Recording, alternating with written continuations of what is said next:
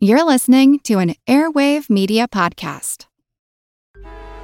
Traffic jams, tailgating, pile-ups. Ugh, the joys of driving. How could it get worse? The federal government wants to have a say in what you drive. That's right. The Biden administration's EPA is pushing mandates that would ban 2 out of every 3 vehicles on the road today. Don't let Washington become your backseat driver. Protect the freedom of driving your way. Visit EnergyCitizens.org. Paid for by the American Petroleum Institute.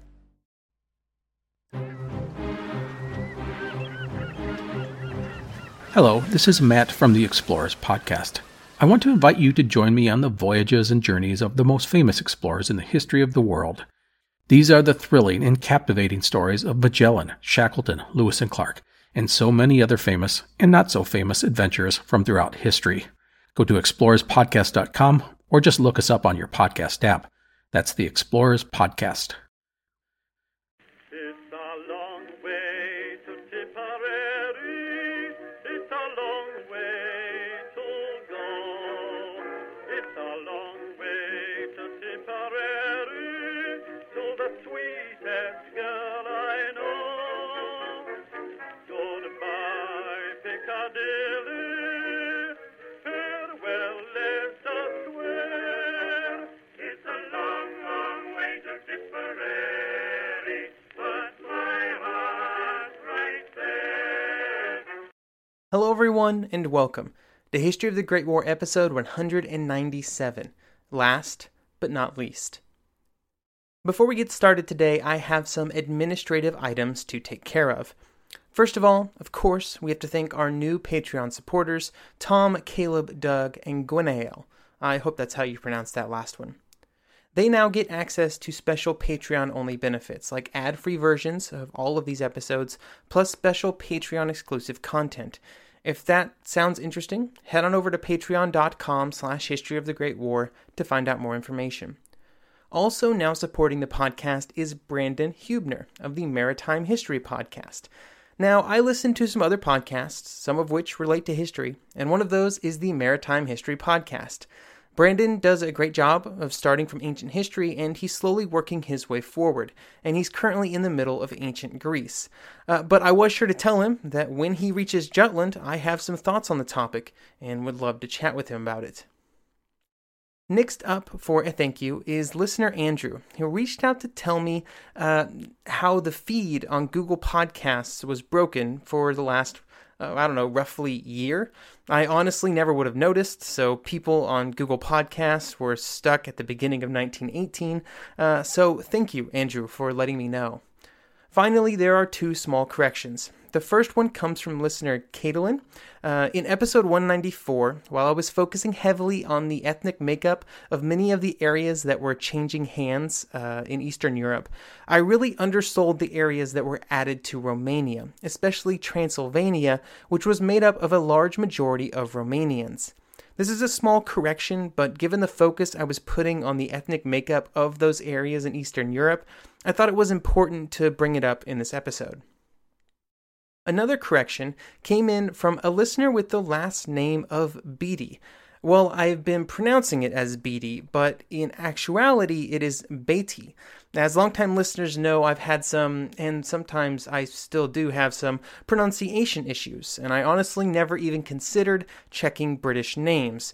I really should have, given how stupid English is sometimes. This is probably a good time to mention that, as always, you can send any questions, comments, thoughts, or concerns over to historyofthegreatwar@outlook.com. Okay, with that very lengthy intro over, we turn now to our episode. Over the course of the last 10 episodes, we have been all around the world. We discussed how the Supreme Council and the Paris Peace Conference as a whole affected countries as distant as Japan and China, as close as Eastern Europe, and the Middle East in between. All of these nations were important, and many of the decisions made about them would greatly affect the flow of history. But none of them were as important to the delegates in Paris as the country that many blamed for the war, Germany. Germany and the peace terms that would be presented to Germany were always considered the most important work that would be done at the conference. Every conversation in some way came back to Germany. If nobody else would tie the Germans in, then the French would, to make sure that the crosshairs stayed on the true enemy. Germany will be the topic of our next 2 episodes. Today we're going to touch on the situation in Germany, which would rapidly deteriorate after the war was over, and as the wartime political order collapsed. We will then dig into the views of the leaders on the Supreme Council and what they believe to be the correct peace terms for Germany. In the third part of this episode, we will discuss some of the terms that would be presented to Germany in the treaty that they would eventually be forced to sign.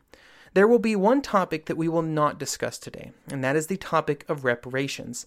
Reparations would occupy the most important piece in the debates over what the German peace terms should be, and so we will devote most of the next episode to that discussion. We have spent a lot of time during these conference episodes discussing the formation and destruction of nations. This would involve new political leadership coming into power, even in the countries that mostly stuck together after the war. They almost all had new political leaders. In Germany, this same development occurred. The leaders in Germany in 1919 were not just different than those that had led the country into war in 1914, which is a situation that was not at all unique to Germany. Many prime ministers had been replaced, many cabinets had fallen, even in the countries on the winning side. In Germany, the political change was even more drastic. The Germans had entered the war with a monarch, the Kaiser, being in a position where he held almost absolute power.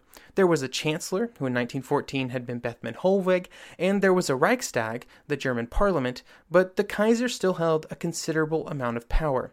But the Kaiser had abdicated before the war ended, and Bethmann Hollweg had been removed months before.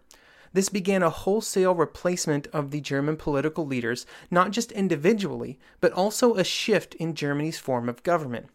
During the war, the country had drifted to the right, but at the end of the war, it swung rapidly to the left, and instead of a monarchy, Germany would enter 1919 led by a government of socialists. These socialists came from the German Social Democrat Party. They had been able to make it through the complete chaos of the armistice and the aftermath, and by 1919, they had been able to gain the support of a majority of the German people. Like so many other new governments around Europe, these new German leaders would appeal to Wilson's 14 points as their preferred framework for peace. They would point to the fact that they were not the leaders that had led Germany into the war. They were no longer a monarchy. They were now a democratically elected government, a government elected by the German people. They were fully in line with the concept of self-determination, and they believed that this change to a new government should count for something, anything. The appeals by the Germans to the 14 points were not entirely selfish, and just a way to get easier terms. There was a genuine belief that a peace framework built on the 14 points could be successful, and it could create a lasting peace. When the conference began, it rapidly became apparent that these hopes for a more favorable treatment would not come to fruition. Regardless of the political leadership of Germany in 1919, they were still Germany, and they would still have to pay the price of the actions of those leaders that had come before them. The Germans were not invited to the conference during its initial stages. The plan was to keep them at a distance while all of the Allies sorted out their opinions, and then a unified set of peace terms could be determined. Then the Germans would be brought into the conference, and they would be confronted with a united front of Allied opinion. Because of their exclusion, the Germans did not know everything that was happening at the conference, but they would be able to find out enough about the peace discussions through various sources to know the basic outlines of what was being discussed and what would eventually be presented to them. For most of the duration of the conference, Germany's main interaction with the Allies on an official basis would go through their new foreign minister, Ulrich von Brockdorff-Rantzau. A key concern for Brockdorff-Rantzau and the rest of the German government was the state of public opinion as the conference progressed. The Social Democrats controlled the country that had just been through an earth-shattering global war, and then there had been a political revolution that had left them in power. They knew just as much as any other group within Germany that they stood on shaky ground. The threat of another revolution was always present, and it would boil over more than a few times in the coming years. Even in early 1919, this threat of revolution was considered to be very real, and this threat would form a key point upon which the Germans would try to negotiate. Brockdorff-Rantzau would inform the Allies that there was a very real chance that, if the Allies were too harsh, the German government would fall. If this happened, there could be revolution. This might be a revolution from the left, which would probably be led by the Bolsheviks and be supported by the Bolsheviks in Russia. This was a revolution that the Bolsheviks were actively trying to make happen in 1919. But the revolution could also come from the right, in which case it would be led by conservative reactionaries. The German leaders were not totally unrealistic in what they were hoping to receive from the Allies. They understood that their country had lost and there would be consequences. For example, they were not totally against the concept of reparations, and there was a general acceptance that they would be called upon to foot the bill for fixing the damages done to Belgium and northern France. But even in these concessions, the German government would be running up against the limits of what the German public would accept. When the war had ended, in contrast to what would happen 27 years later, in 1945, Germany was still mostly intact. On November 11, 1918, the German army was still firmly ensconced in foreign territory, and when they marched back to Germany, it was not as a defeated and totally demoralized force. Instead, they marched back home in good order. There would be parades held in towns and cities all over Germany to welcome the army home. In Berlin, troops would be greeted on the Brandenburger Tor, where they paraded through the heart of the German capital. Both the army and the people were starving, the war had not gone as planned, and millions of Germans were either dead or wounded. But the fact remained that for many people on the German home front, the defeat of the country appeared to be a political and not a military defeat. This led to unrealistic expectations among the German population about what to expect. Many believed that the peace terms would not be very harsh, because many believed that the war had only barely been lost. In short, many people did not fully understand how defeated Germany truly was. The German writer Ernst Troeltsch would say that during this period between the armistice and the signing of the treaty, the German people were in, quote, a dreamland where everyone, without grasping the conditions and real consequences, could portray the future in fantastic, pessimistic, or heroic terms, end quote. This created a dissonance around what the German people expected from peace and what the citizens of the Allied countries expected from peace. These views would cause problems for the German politicians leading up to the signing of the Treaty of Versailles, and those problems would continue to plague the Weimar Republic for the duration of its existence. This is part of the basis for the famous stabbed-in-the-back myth, the Dolchstoß, and the idea that the army, the undefeated army, had been betrayed by politicians in Berlin, an idea that would be so well used by the Nazis in the 20s and 30s. One feature of the war that had been felt by the German people, and which would be felt in 1919, was the Allied blockade. After the war ended, per the armistice conditions, the blockade continued. The British were the primary enforcers of this blockade, and they were still prepared to block the shipment of any contraband to Germany for the duration of treaty negotiations, and this included food as an item of contraband. They felt that this was a requirement, partially due to the fact that the Allied armies were rapidly demobilizing. With the Allied divisions dropping from 200 in November 1918 to just 39 by the middle of 1919. With such a drastic reduction in Allied army strength, the blockade was a way that pressure could be kept on Germany. There was also just a straight-up concern that if food and material could flow freely into Germany, they would use the new supplies to rekindle a war. These concerns meant that the blockade would continue, even if it was not pursued with the same level of vigor as it had been during the war. For the Germans, this meant that they would be going another winter and spring with very little food, although the food situation was not as bad as it had been during the winter of 1917. There had been a clause in the armistice that would have allowed the Allies to ship food to Germany if Germany could pay for it. There was hope within Germany that they would be able to get a loan from the United States or some other country to buy this food, but this never really materialized. Oddly enough, it would eventually be the French that would bring an end to the blockade, or at least the blockade of food. And this was done after the Germans started offering what was left of their country's gold reserves as payment for food. They were going to give gold, and they wanted food back. These were the same gold reserves that the French were hoping to tap with their reparations demands, and so they wanted to make sure that the Germans still had it in their possession when it came time to collect. The Supreme Council would not have a serious discussion on many of the clauses in the German treaty until after Wilson arrived back in Paris in the middle of March. The items that still had to be decided included the most important items like reparations, the fate of the Rhineland, the exact territorial losses that the Germans would suffer. Up until this point in the conference, the Supreme Council had touched on the German items from time to time, but they never really dug into the topics that were destined to result in some very challenging decisions. They had also never discussed all of the German treaty clauses at the same time. There were many reasons for this. For one, it was difficult to make some decisions about Germany until some other decisions that related to neighboring countries had already been made.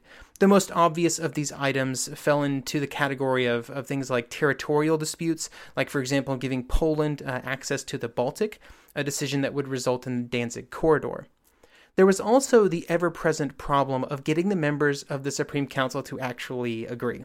In the discussions in the Supreme Council that did not involve Germany, there had been many disagreements. But now, with the focus shifting to Germany, the area that the French saw as the most important theater of decision, the stakes in the disagreements instantly multiplied. This would often pit France against both the British and the Americans, but the French were not eager to give up their positions because the French leaders felt that they were negotiating for nothing short of the future survival of France. We touched on the French views in earlier episodes, but they are worth going over here once again. If you would have asked Clemenceau what he wanted out of the conference, he probably would have said that in an ideal scenario, breaking up Germany into smaller states would have been required.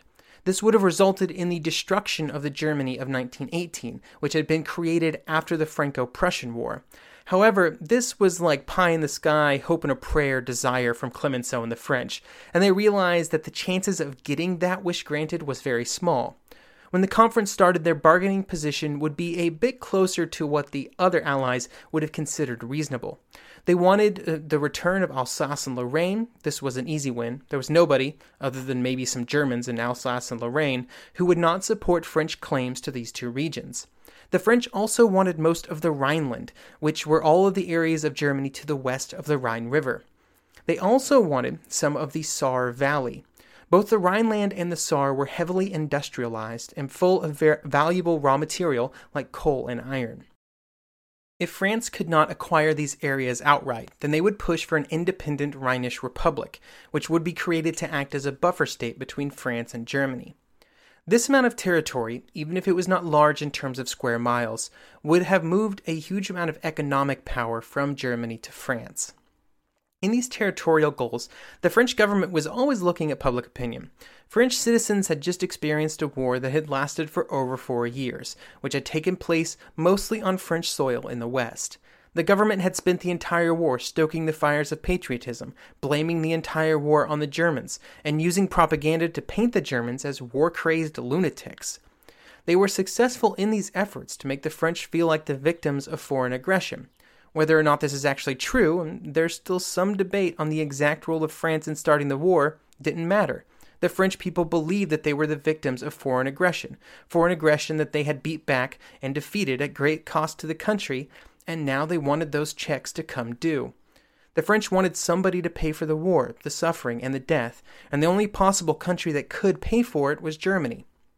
Removing territory from Germany in the same way that Prussia had removed Alsace and Lorraine after the Franco-Prussian War seemed very reasonable. For the French government, they had to react to this public opinion, and they also had to try and create a situation that could create a lasting peace. In this quest for peace, though, many believed that the best way to guarantee that peace would stick around was to make Germany as weak as possible. The biggest problem in achieving all of these goals would be the French allies, because the French had to convince the British and Americans to hand over this territory, to give them what they wanted, and to jump on board the idea that beating Germany down enough would result in peace. While there were many things that the French would have to try and convince the Americans and the British to agree with them on, there were some items that all of the members of the Supreme Council could easily get on the same page about. They all wanted to make sure that Germany could not start another war anytime soon. They wanted to try and find a way to make Germany help fix the damage done to northern France and Belgium. They all agreed that Germany had to be punished, but nobody could agree on the details. As I mentioned earlier, Alsace and Lorraine was a given. It was going to France, no disagreement there. But beyond that detail, there was little that the three leaders of Clemenceau, Lloyd George, and Wilson could agree on. They did agree that there should be some form of German disarmament, but they disagreed on how drastic it should be. There were concerns that if the German military was completely dismantled, they might fall like Russia into revolution. Everybody agreed that Germany should lose some territory and pay reparations, but for both questions, the matter of precise amounts of territory and money were unknown. If Germany lost a lot of territory, especially highly economically productive areas like the Saar and Upper Silesia, how much could Germany be expected to pay in reparations? If they kept some of that territory, how much more reparations should they pay? In many of these conversations, you would have Clemenceau and the French always advocating for the maximum. On the other end of the spectrum would be Wilson, who would often act as a moderating anchor against French demands. Then somewhere in the middle would be Lloyd George. On some matters, he would be closer to French opinion. On others, he'd be closer to the Americans. During the last weeks of March and early April, there were constant meetings and mountains of notes and memos passed around between the leaders as they tried to determine a path forward that they could all agree on. One of the memos that would be published would be titled, "Some Considerations for the Peace Conference Before They Finally Draft Their Terms, March 25, 1919, but it's better known today as the Fontainebleau Memorandum. The goal of this document was to set out for Clemenceau and the French the British position on some of the important issues and why they held those positions. It was almost perfectly in alignment with Wilson's views on what peace should look like. It spoke of a just peace with the goal of not punishing past mistakes, and also of creating situations that could and would foster peace, like the use of the League of Nations. There was also some content about the concern that if the conference came down on Germany too hard, it would become very likely that the country would fall into a Bolshevik revolution. He would say, quote, "The greatest danger that I see in the present situation is that Germany may throw in her lot with Bolshevism and place her resources, her brains, and her vast organizing power at the disposal of the revolutionary fanatics whose dream it is to conquer the world for Bolshevism by force of arms."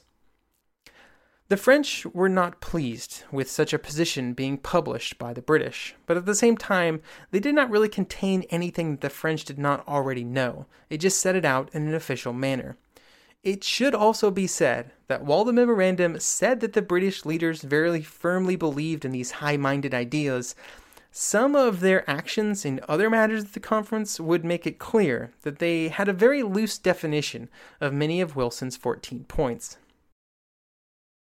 While many military leaders from the war faded into the background during the conference, one leader would still be involved in the construction of the treaty, Marshal Foch.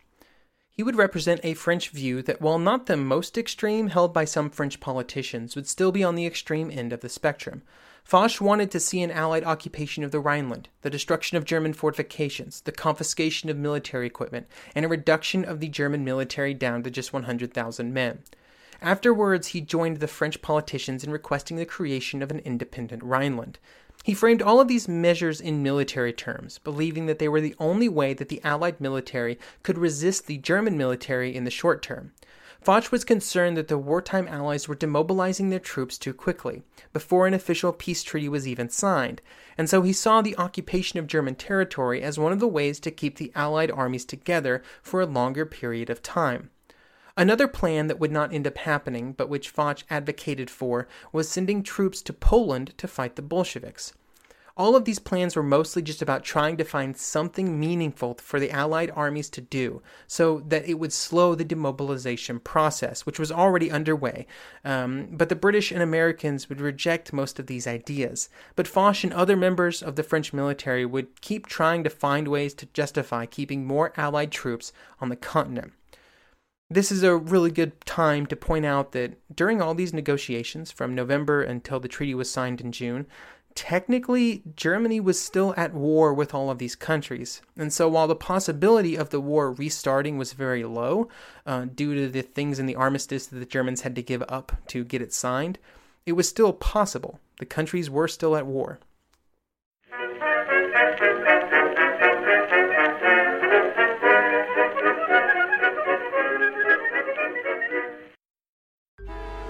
Traffic jams, tailgating, pile-ups. Ugh, the joys of driving. How could it get worse? The federal government wants to have a say in what you drive. That's right. The Biden administration's EPA is pushing mandates that would ban 2 out of every 3 vehicles on the road today. Don't let Washington become your backseat driver. Protect the freedom of driving your way. Visit EnergyCitizens.org. Paid for by the American Petroleum Institute. Napoleon Bonaparte rose from obscurity to become the most powerful and significant figure in modern history. Over 200 years after his death, people are still debating his legacy. He was a man of contradictions, a tyrant and a reformer, a liberator and an oppressor, a revolutionary and a reactionary. His biography reads like a novel, and his influence is almost beyond measure. I'm Everett Rummage, host of the Age of Napoleon podcast, and every month I delve into the turbulent life and times of one of the greatest characters in history, and explore the world that shaped him in all its glory and tragedy. It's a story of great battles and campaigns, political intrigue, and massive social and economic change. But it's also a story about people, populated with remarkable characters. I hope you'll join me as I examine this fascinating era of history. Find The Age of Napoleon wherever you get your podcasts.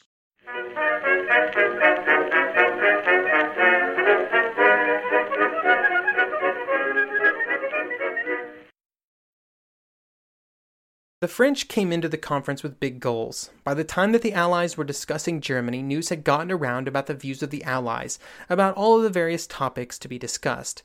Clemenceau's positions were also becoming well known to other French politicians and journalists. Over the first months of the conference, Clemenceau's positions had generally become more accommodating of Allied demands, which was in line with Clemenceau's goal of keeping the wartime alliance together.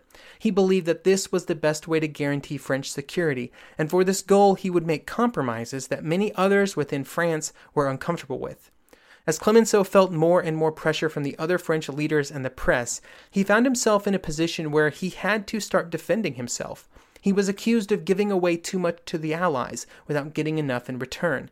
However, he did not feel that he could honestly talk about his positions in public because he was concerned that it would compromise the entire French negotiating position. Eventually, Clemenceau would have a confrontation with Poincaré, saying, "All your friends are against me. I've had enough. I am in discussions every day from morning to night. I am killing myself."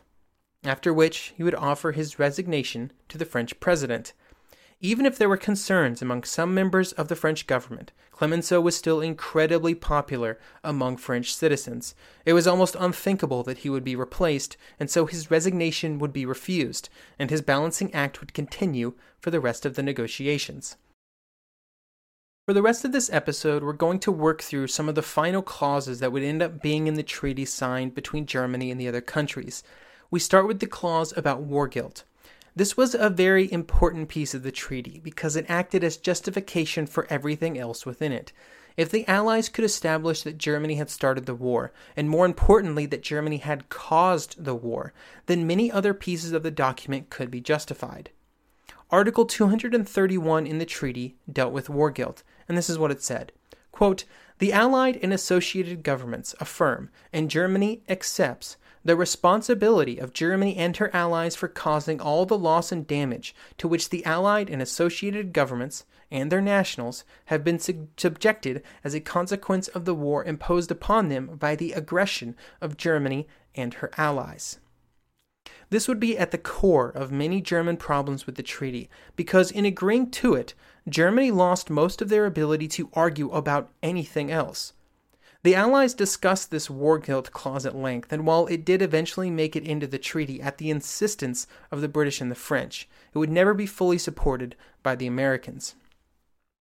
There were also discussions about trying some of the German leaders, especially the Kaiser and Hindenburg and Ludendorff, for war crimes. Wilson did not initially agree with trying Germans for these crimes, but he did eventually agree to set up a commission to investigate the possibility. The concept of Germany being responsible for the war was key to these conversations, and eventually it was agreed to move forward with trying the Kaiser at the very least. There was just one problem. After abdicating the throne, the Kaiser had been accepted by the government of the Netherlands, where he was given asylum. When it came time, the Netherlands refused to give him to the Allies. The Supreme Council had two possible actions. They could give up on trying to bring him to trial, or they could go in and take the Kaiser by force. The second course would invalidate pretty much everything that they were saying at the conference, and so they just dropped the idea. They would eventually send a list of names to the new German government, which they demanded to be put before a court. Everybody on the list was tried by the government, but only a small fraction would actually be sentenced. The rest would be released almost at once after being declared innocent of all charges. One of the most important discussions early on when they started talking about Germany was specifically around German military disarmament. And of course, at the top of the list of disarmaments was the army. The Allies wanted to make sure that there was not a chance that the Germans could launch another war in the near future. And so that meant that they had to make sure that the German army was not ready for another conflict. The easiest way to do this was to limit the German army to a fixed number of men that was believed to be the bare minimum that was required to maintain control of the country. The number that was eventually settled on was 100,000. Then the army was stripped of any weapons that were not required for internal security. So that meant tanks, armored cars, heavy artillery, and most of its machine guns would be either destroyed or surrendered to the Allies. There was concern that the Germans would try to get around this manpower limitation by setting up organizations or groups, both public and private, that while not technically part of the German army, were still trying to prepare men for combat. Because of this concern, there were also clauses in place that kept the German police at pre-war levels and contained language to make it clear that all private clubs and veterans groups and other gatherings of men had to be of an obvious non-military nature. All of these provisions would be handled by the Inter-Allied Commission of Control, which was created to make sure that these and other restrictions were obeyed within Germany. On the naval side of the military equation, similar drastic reductions in the German Navy were included. Germany would not be allowed to build any submarines, and with the clause of having to surrender all of its current subs as part of the armistice, this removed Germany's underwater fleet. Germany was also not allowed to build any large surface ships. The topic that would occupy far more time at the conference, though, was what to do with the ships and subs that had been surrendered to the British as part of the armistice. These discussions never involved giving them back to Germany, but instead the best way to split them up among the Allies. The British and Americans didn't actually really want them, since they would be expensive and challenging to integrate into their own fleets, but they did not really want any other countries to have them either, and especially not each other.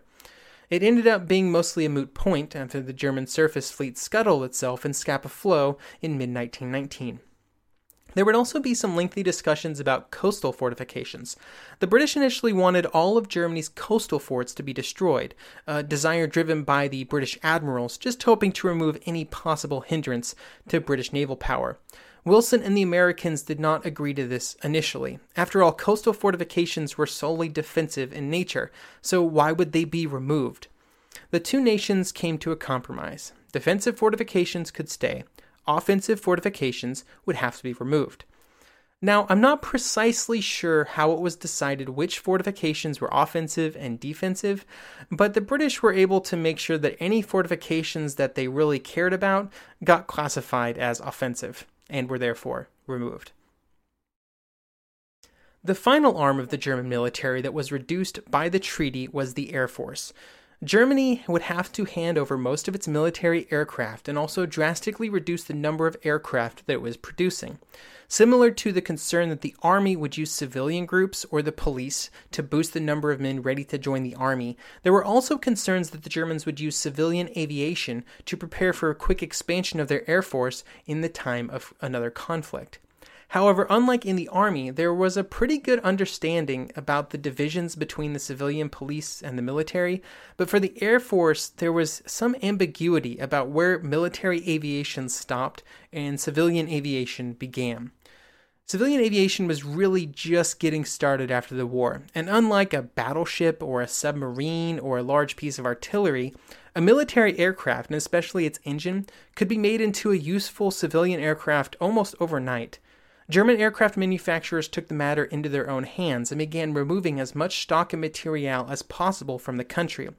Fokker alone would move 350 train cars worth of material into Holland to set up an export business to avoid the sanctions that he knew would be put on Germany after the war.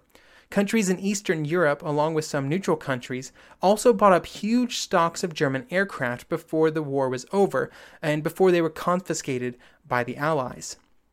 Part of these purchases were for immediate military use, but other countries saw it as an easy way to jumpstart their domestic aviation industry. We discussed some areas of Germany that would be part of Germany at the end of the war, but then would be awarded to other nations at the conference, and this included the Danzig Corridor and Upper Silesia, which would both go to Poland. These two areas would not be the only two pieces of territory that would be under discussion for removal from the German state after the war, and we will discuss the final two today. The first was Schleswig-Holstein, and the second was the Rhineland.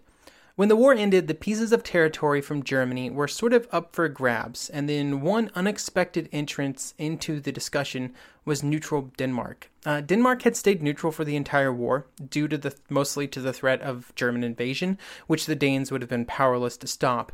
And with the war over, they now put in a claim for the northern pieces of Schleswig-Holstein.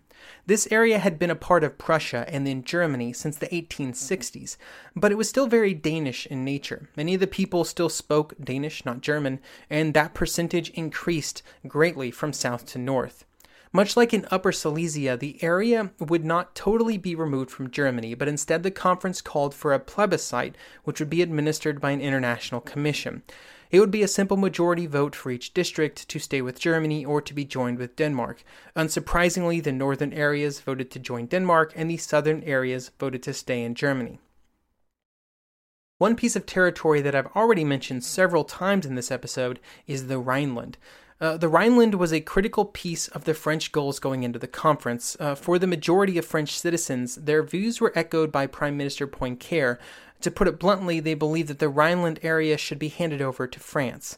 There would be no strings, no conditions, no plebiscites. It would just become part of France. With French politicians and the public behind this path, Clemenceau started to try and make it happen at the conference.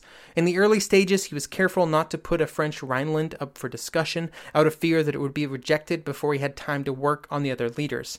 He would discuss it with some of those other leaders, but always in private conversations, trying to feel out their positions.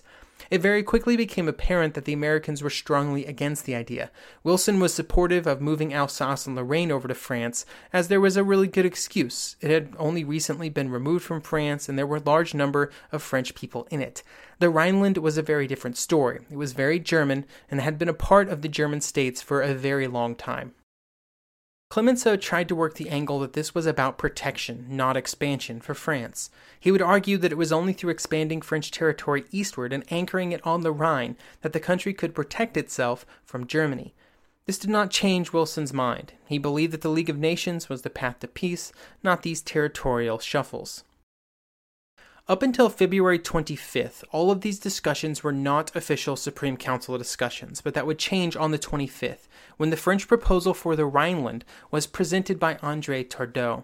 The document that he presented proposed that the French be given all of the land to the west of the Rhine, and that Allied forces should occupy permanent bridgeheads over the river. This proposal would not be well received, with Lloyd George saying, "We regarded it as a definite and dishonorable betrayal of one of the fundamental principles for which the Allies had professed to fight, and which they blazoned forth to their own people in the hour of sacrifice." It would quickly become apparent that due to the British and American resistance, a fully French Rhineland simply was not going to happen, and so the French moved on to their next request, that of an independent Rhineland. Many high-ranking French politicians and military leaders believed that an independent Rhineland wouldn't be enough to guarantee security, since they hoped to make it little more than a French puppet state. Even this lesser objective would not come to pass. Lloyd George and Wilson instead made a deal with Clemenceau. The French would drop the concept of a permanent independent Rhineland, and they would provide a guarantee against German aggression. Clemenceau would accept this in the hopes that it would result in the wartime alliance sticking together after the treaty was signed. If this happened, it would provide far more security for France than a small strip of land on the Rhine. With the French giving up on their goals of either getting the Rhineland or turning it into a permanently independent state, they would settle for a 15-year occupation of the area. This was technically an Allied occupation area, but the French would always make up the vast majority of the occupation forces. The important part of the agreement was that at the end of the 15-year period, there would be a plebiscite, and the people could decide either to join with France or stay in Germany. It would also be declared a permanently demilitarized zone in the hopes that this would provide the defensive protection that was so critical to French interests. Of course, with the French giving up on their goals of either getting the Rhineland or turning it into an independent state, they would have to settle for a 15-year occupation of the area. This was technically an Allied occupation zone, but the French would always make up the vast majority of the occupation forces. The important part of the agreement was that at the end of the 15-year period, there would be a plebiscite, and the people could decide to either join with France or stay with Germany. This area was also declared a permanently demilitarized zone, and they hoped that this would provide the defensive protection that was so critical to French interests. Of course, the French had plans to try and skew the eventual plebiscite in their favor, which we will see the fruits of in later episodes when we look at the rural crisis. In early 1919, when this deal became public knowledge within the French government, there was a huge amount of concern. Many believed that Clemenceau and the others at the conference had bargained away far too much. Poincaré and Foch were heavily critical of the plan, and they were certainly not alone in their discontent. Looking back, it's hard to see how Clemenceau could have gotten more out of the deal. The British and Americans were strongly against either of the better options for the French, and they felt that it was against the entire concept of the peace conference. The Rhineland question would end up being very important, and it would occupy a good amount of time at the conference. But it would be mostly forgotten when the largest battle of the conference began, and that was the battle over reparations, a topic that we will cover next episode. Thank you for listening, and I hope you'll join me next week for our penultimate episode on the Paris Peace Conference and the Treaty of Versailles. Piccadilly, farewell, let us swear. It's a long, long way to Tipperary.